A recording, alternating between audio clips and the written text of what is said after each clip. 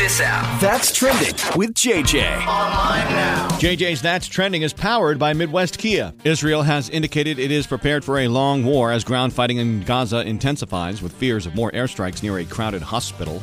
Election Day is a week from tomorrow, and on Thursday, plenty of early voting locations will be open to join the Sedgwick County Election Office on North Main Streets. You can see a full list in That's Trending at KFDI.com.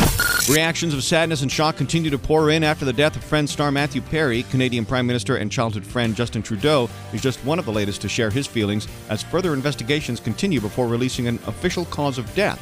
Court arguments begin this week in an effort to bar Donald Trump from the presidential ballot under the Insurrection Clause. Swift appeals are expected.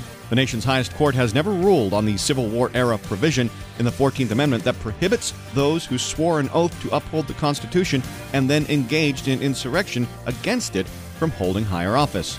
And after a busy weekend of negotiations, the actors' strike could be coming to an end in the next couple of days, as word on the street is both sides are close to a new 3-year deal. This comes just in time as I was running out of options and considering pushing my way through the awful first season of The Office. And that's trending.